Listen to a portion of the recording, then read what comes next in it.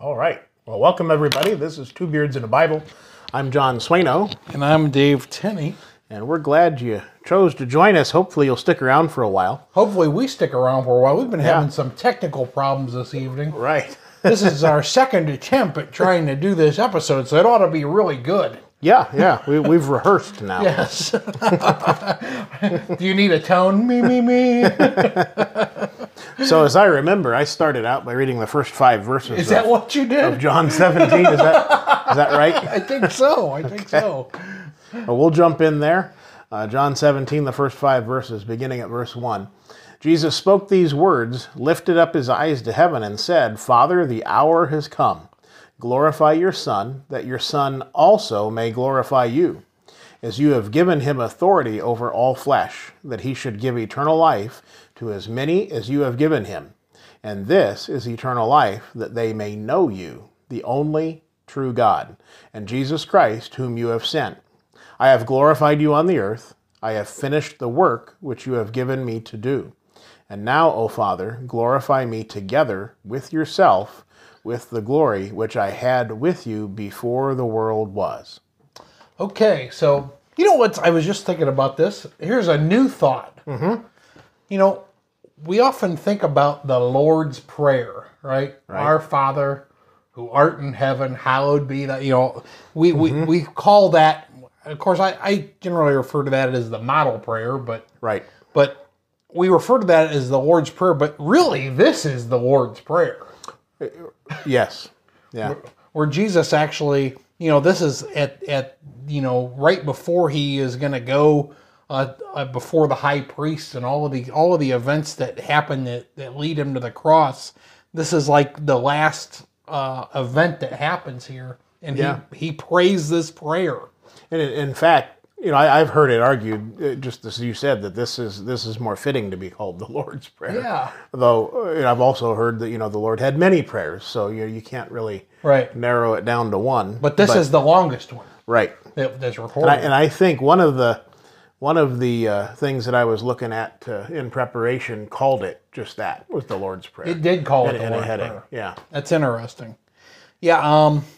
He these first 5 verses here, Jesus, I think he mostly prays for himself, sort of. Mm-hmm. But then he also mentions some other things that would lead you to think that maybe he's praying for us as well. So he talks about, the hour has come, so he knows that like this is the end of the deal, and he says, glorify your Son, that your Son may glorify you. And I think that just alludes to this idea where Jesus is going to be glorified by being set at the right hand of God. Yeah. And God's going to be glorified by Jesus following the mission that God gave him. To reconcile mankind back to him. Yeah. There's a little note under verse 2 in my Bible, speaking of John 6:37 and 39. And in John 6:37 says, all that the Father gives me will come to me, and the one who comes to me I will by no means cast out.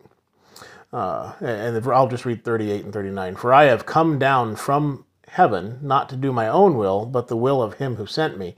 And verse 39 says, this is the will of the Father who sent me, that of all he has given me I should lose nothing, but should raise it up at the last day. Yeah. And that goes further. When we were talking the first time we recorded this episode, we were talking back and forth about it being the church or the apostles that are being spoken of here. And I think we came to the conclusion that we believe the first 5 verses was he's speaking and praying for the church. Yes. And, in general, those that are going to come to him. And I think that John 6:39 there kind of points that out, because, not just the apostles are going to be raised up at the last day. It says, but should raise it up at the last day. It would be the church. In fact, in these first 5 verses where he's talking about this prayer, He speaks a couple of times here about eternal life. He says he should give eternal life to as many as you have given him. Yeah. And I think that just echoes to that fact that it's those that believe and follow after Christ are the ones that are going to have eternal life. Yeah. And I think that's kind of what he's getting at there. He says here, I have glorified you on the earth. I have finished the work which you have given me to do. And that was, basically Jesus's mission. He went to, Palestine, that area, and he didn't really go out of it. And he went to the Jews and he fulfilled the old law by living it perfectly, did all of those things. Yeah. And something that I just noticed here is in the first 4 to 5 verses or so, he's speaking kind of like in the second person. You have given him authority over all flesh. Well, that's Christ. Yes, yeah, the speaking him is Christ, yeah. In the first verse here, the hour has come, glorify your Son, that your Son also may glorify you. He's not saying glorify me, but then after you get down to verse 4, then it starts to say, I have glorified you on earth. And then verse 5, glorify me. Verse 6, I have manifested. So there's a definite change in the language, or the focus of the language. Yeah. For sure. Not to beat that dead horse, but yeah, absolutely. Yeah, and he says there that, he says, Father, glorify me together with yourself with the glory which I had with you before the world was. And of course that echoes, as in our earlier attempt at recording this, John echoed that was in John 1. John 1. And John 1 verse 14 really kind of seals that deal, where it says, and the Word became flesh and dwelt among us, and we beheld his glory, the glory as of the only begotten of the Father, full of grace and truth. Starting out in the beginning of John 1, and it speaks of, in the beginning was the Word, and the Word was with God, and the Word was God. The problem with re-recording an episode is now I want to steal all of John's good ideas and not have any of my own ideas. No. So there's no original ideas in the Bible. That's true. No original interpretation. Yeah, right. Yeah, all the ideas may be original to the Lord. Yeah. Somebody says if you hear somebody with a new teaching, you better watch out. Run, just run. Yeah. Yeah. These are old teachings that have been around for a few thousand years. Yeah. So Jesus has prayed for himself. And he's acknowledged that he's done what he was supposed to do, and he's talked about the reason that he did it was to give eternal life. And now he's going to pray for his disciples, or his apostles. I think my Bible, the heading says Jesus prays for his disciples, but I think it should say apostles instead. Yeah. Of course, the apostles were disciples, but they were a little separate. Called out. Yeah. So I'm going to read through verse 12. This time I'm going to read through verse 12. Okay. Is that okay? That sounds good. Okay. That's what we're going to do. So starting at verse 6, it says, I have manifested your name to the men whom you have given me out of this world. They were yours, you gave them to me, and they have kept your word. Now they have known that all things which you have given me are from you. For I have given to them the words which you have given me, and they received them. And I have known surely that I came forth from you, and they have believed that you sent me. I pray for them. I do not pray for the world, but for those you have given me, for they are yours. And all mine are yours, and yours are mine, and I am glorified in them. Now I am no longer in the world, but these are in the world, and I come to you, Holy Father. Keep through your name those whom you have given me, that they may be one as we are. While I was with them in the world, I kept them in your name. Those whom you gave me, I have kept, and none of them is lost except the son of perdition, that the scripture might be fulfilled. So we'll stop there, and then John will finish the rest of it. Let's talk about those things. So, yeah. The first thing he says is I've manifested your name to men. And who are the men? The apostles. The apostles. Yeah, I mean the name was manifested perhaps to other men as well, but in this particular instance, I think we're speaking of the apostles. When he says manifest, what does manifest mean? To make known. To make known, yeah. So he's made known God's name to these apostles. And, you know, you think about the amount of transfiguration where, you know, where basically they kind of see this in action. Yeah. You know. And they have kept your word. Yeah. And that, you know, later on, you know, we'll get down to the idea that Christ kept them. And so that's in verse 12. Yeah, that's a separate idea. Yeah. But the apostles did, I mean, you know, they did a pretty good job. Mm-hmm. You know, and they did everything that they were supposed to do. I think a lot of the things, you know, as we've read through the Gospels and studied them, a lot of things that, you know, they still, even at this point, they still don't understand. Yeah. You know, what the kingdom's going to be and how all of this is going to play out. Yeah, I think, you know, at this point, they're still not fully understanding, but they will very soon. Oh, they will soon. Yes, yes. He says he doesn't pray for the world. Yeah, I pray for them, verse 9. I do not pray for the world. Yeah. Isn't that interesting? Right. Yeah, absolutely. John, is that your phone? That is my phone. Well, if it's your wife, you can take it. No. So, James, I'll call you later. In like 6 months, when he sees this, he's going to go, "What?" So he says, "I'm no longer in the world." And I thought that was interesting because Jesus actually is in the world right now when he's praying this. Mm-hmm. But I think that just alludes that his task was completed. Yeah. Or almost completed. Right. And you know, the idea here, not that when we read that I do not pray for the world, it's not at all that the Lord doesn't care about the world, but in fact, these that he's praying for, that they might remain steadfast, these are the ones that are going to bring the world with them. Yes. Yeah. And so that's all part of the plan. It's not, and you have to keep everything in context with the timing and what's going on, because someone could take that verse and you know, wreak havoc with it. Yeah. Just like a lot of things. We take things out of context.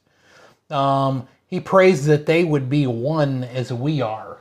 So I mean, he's praying for unity, that they would work towards the same purpose. And you know, and that gets down to the Godhead, the unity of the Father, the Son, and the Holy Spirit. They're acting with one mind, one purpose, and that's what the Lord wants of His people.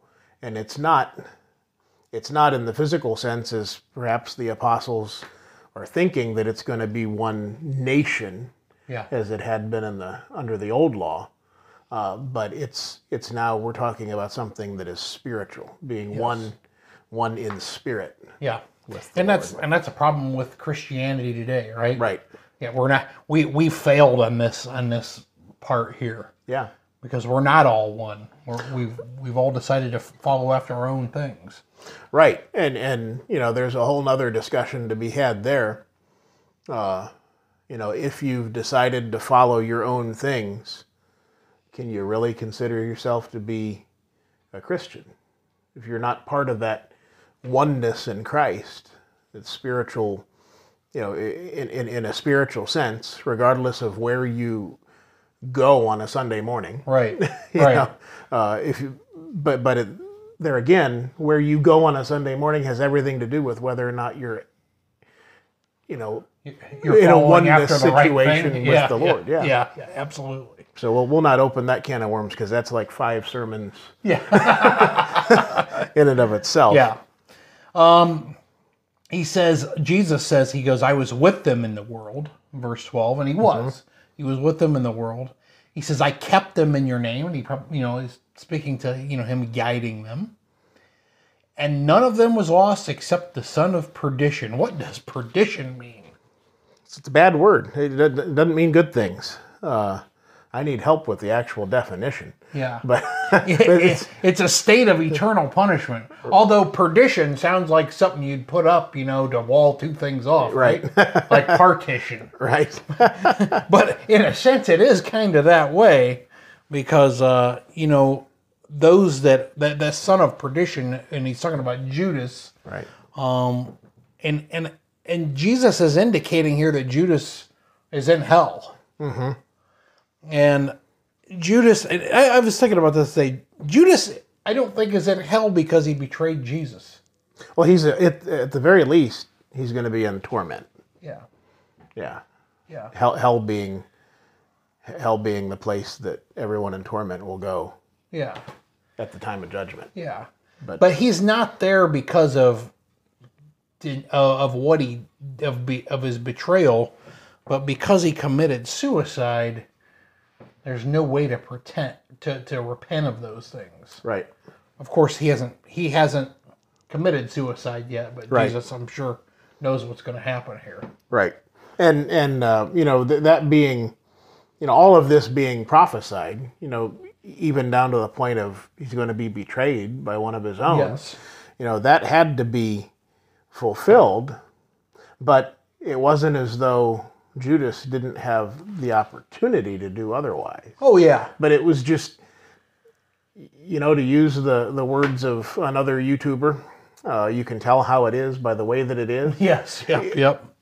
The Lord can see from his lofty point of view, vantage point, that the way that mankind was going, that there's no doubt that they were going to turn on his son. Yeah. And that he was going to be betrayed.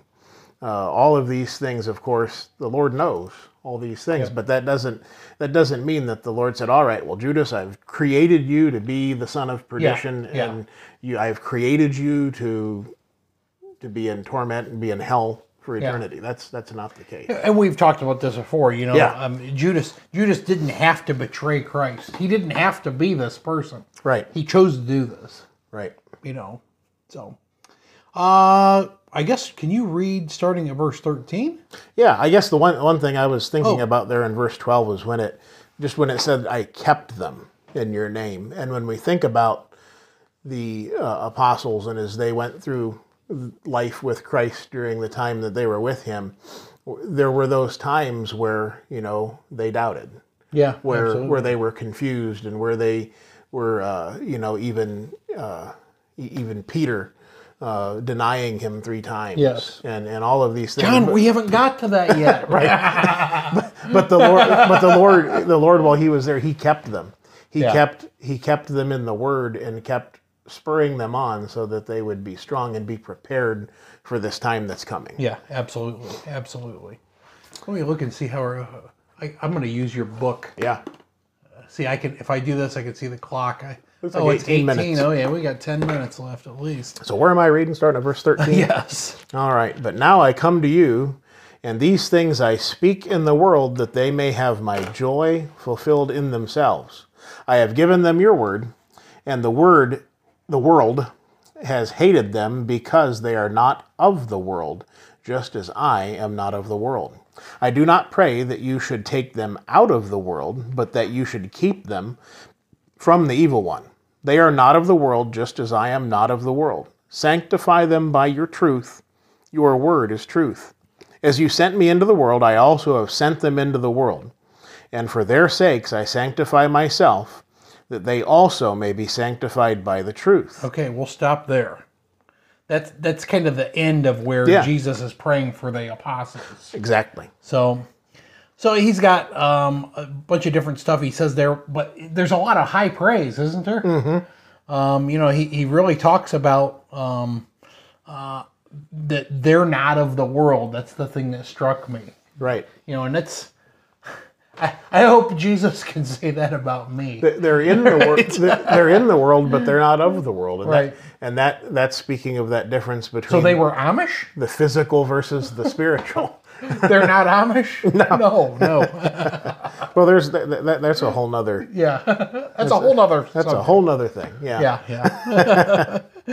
No, but that is what the idea is they were, they are among everybody else in the world, and that's where the work of Christianity is done. Yeah. It's not that you seclude yourselves in one group.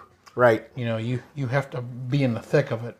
And when I used to work in an office setting, the secretaries that I worked with, we would always talk about on the hard days, building a cabin in the woods and disappearing and just getting out of society because people are crazy. Yeah.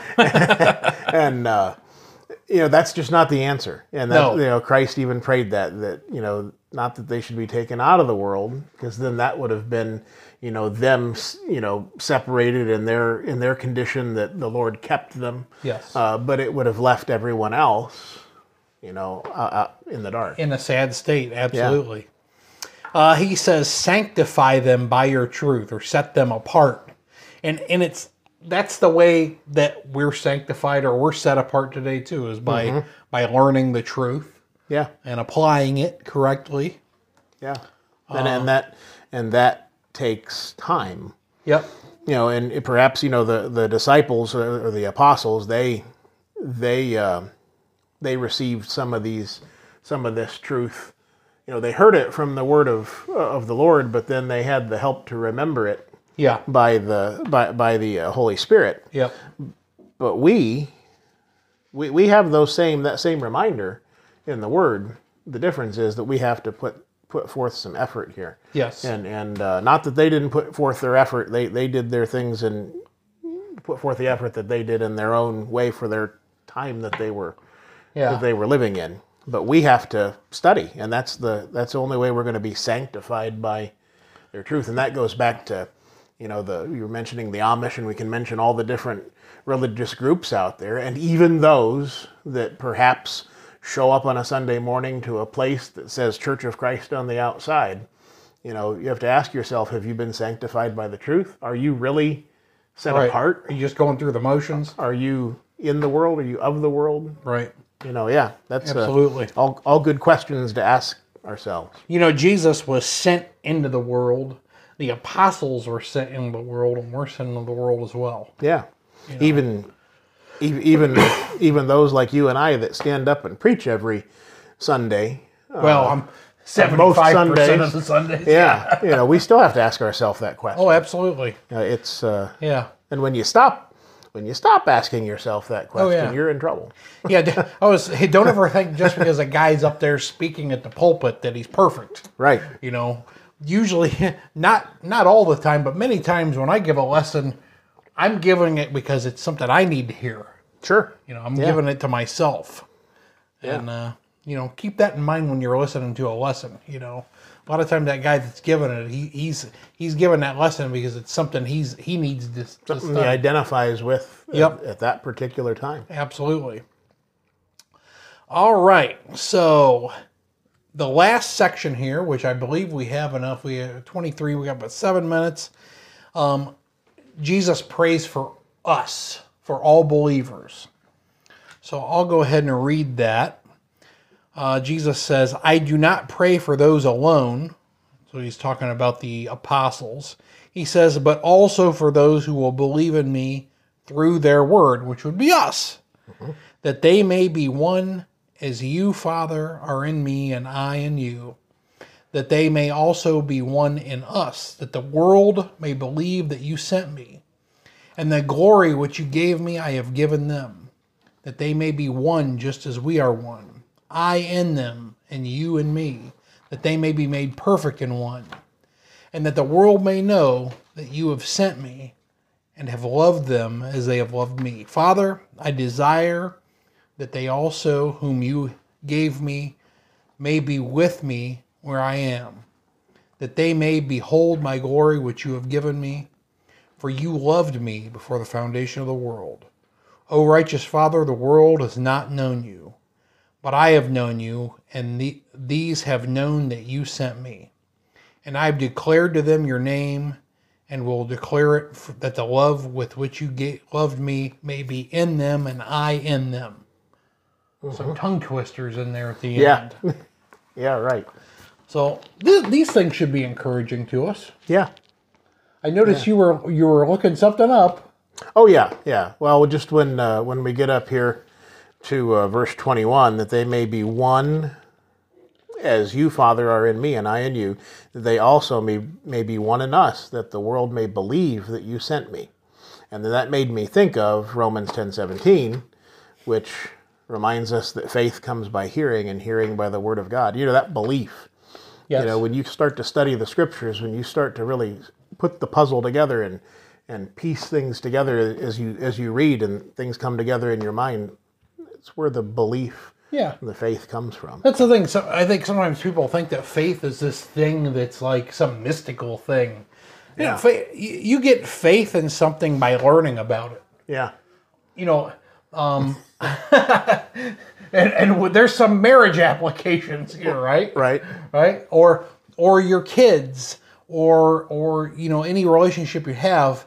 When you, I just say a personal relationship, like when you know somebody can do something and you've seen them do it. Yeah. You have faith that they could do that thing. Right. And when we read the Bible, that's how we get faith in these things. Right. I being who I am, was thinking of cars. And, I have, those of you know that I strive to preach Christ first, but about seventh down the line, I preach Toyota. And, and I have faith that my Toyota will get me to where I want to be because I've seen it do it so many times. Yeah. That makes sense. So, we have faith comes by hearing, and hearing by the word of God. We see it. We see it and understand it. And the word of God is, as we're told, sharper than any two-edged sword. Yes. It is able to do its job that it was sent to do. This whole thing, Jesus prays. He prays for believers to have unity. Mm-hmm. And again, that's like a big theme through here. Yeah. This idea that we would all gather around the scriptures, and that's what we would unite around. Yeah. When we come together and we study so that we might find a better understanding of the scriptures, and we started a while ago recording these things so that others can join in on this time of study and so on. But it's not our words that we are expecting to make any difference. Right. It's the word of God that is going to make the changes in people's hearts. Absolutely. John used to come over, or not used to, you still come over to the house almost every Monday night. And his kids are in Boy Scouts. His boys are in Boy Scouts. And John come over to the house, and we sit in my front porch, and we basically do this podcast every Monday night, but we don't record it. Right. With different varying subjects, whatever comes across our heads. Yeah. So we're just kind of, it's kitchen table Bible study, basically, what we're doing here. So right. So that kind of ends up chapter 17 and what I would consider the Lord's Prayer. Next week we will pick up again in Luke. So at the end of this, Jesus has prayed this prayer, and then the events that lead up to his crucifixion on the cross will start next week. So we hope you tune back in. All right. Thanks for joining in. Lord willing, we'll see you then. The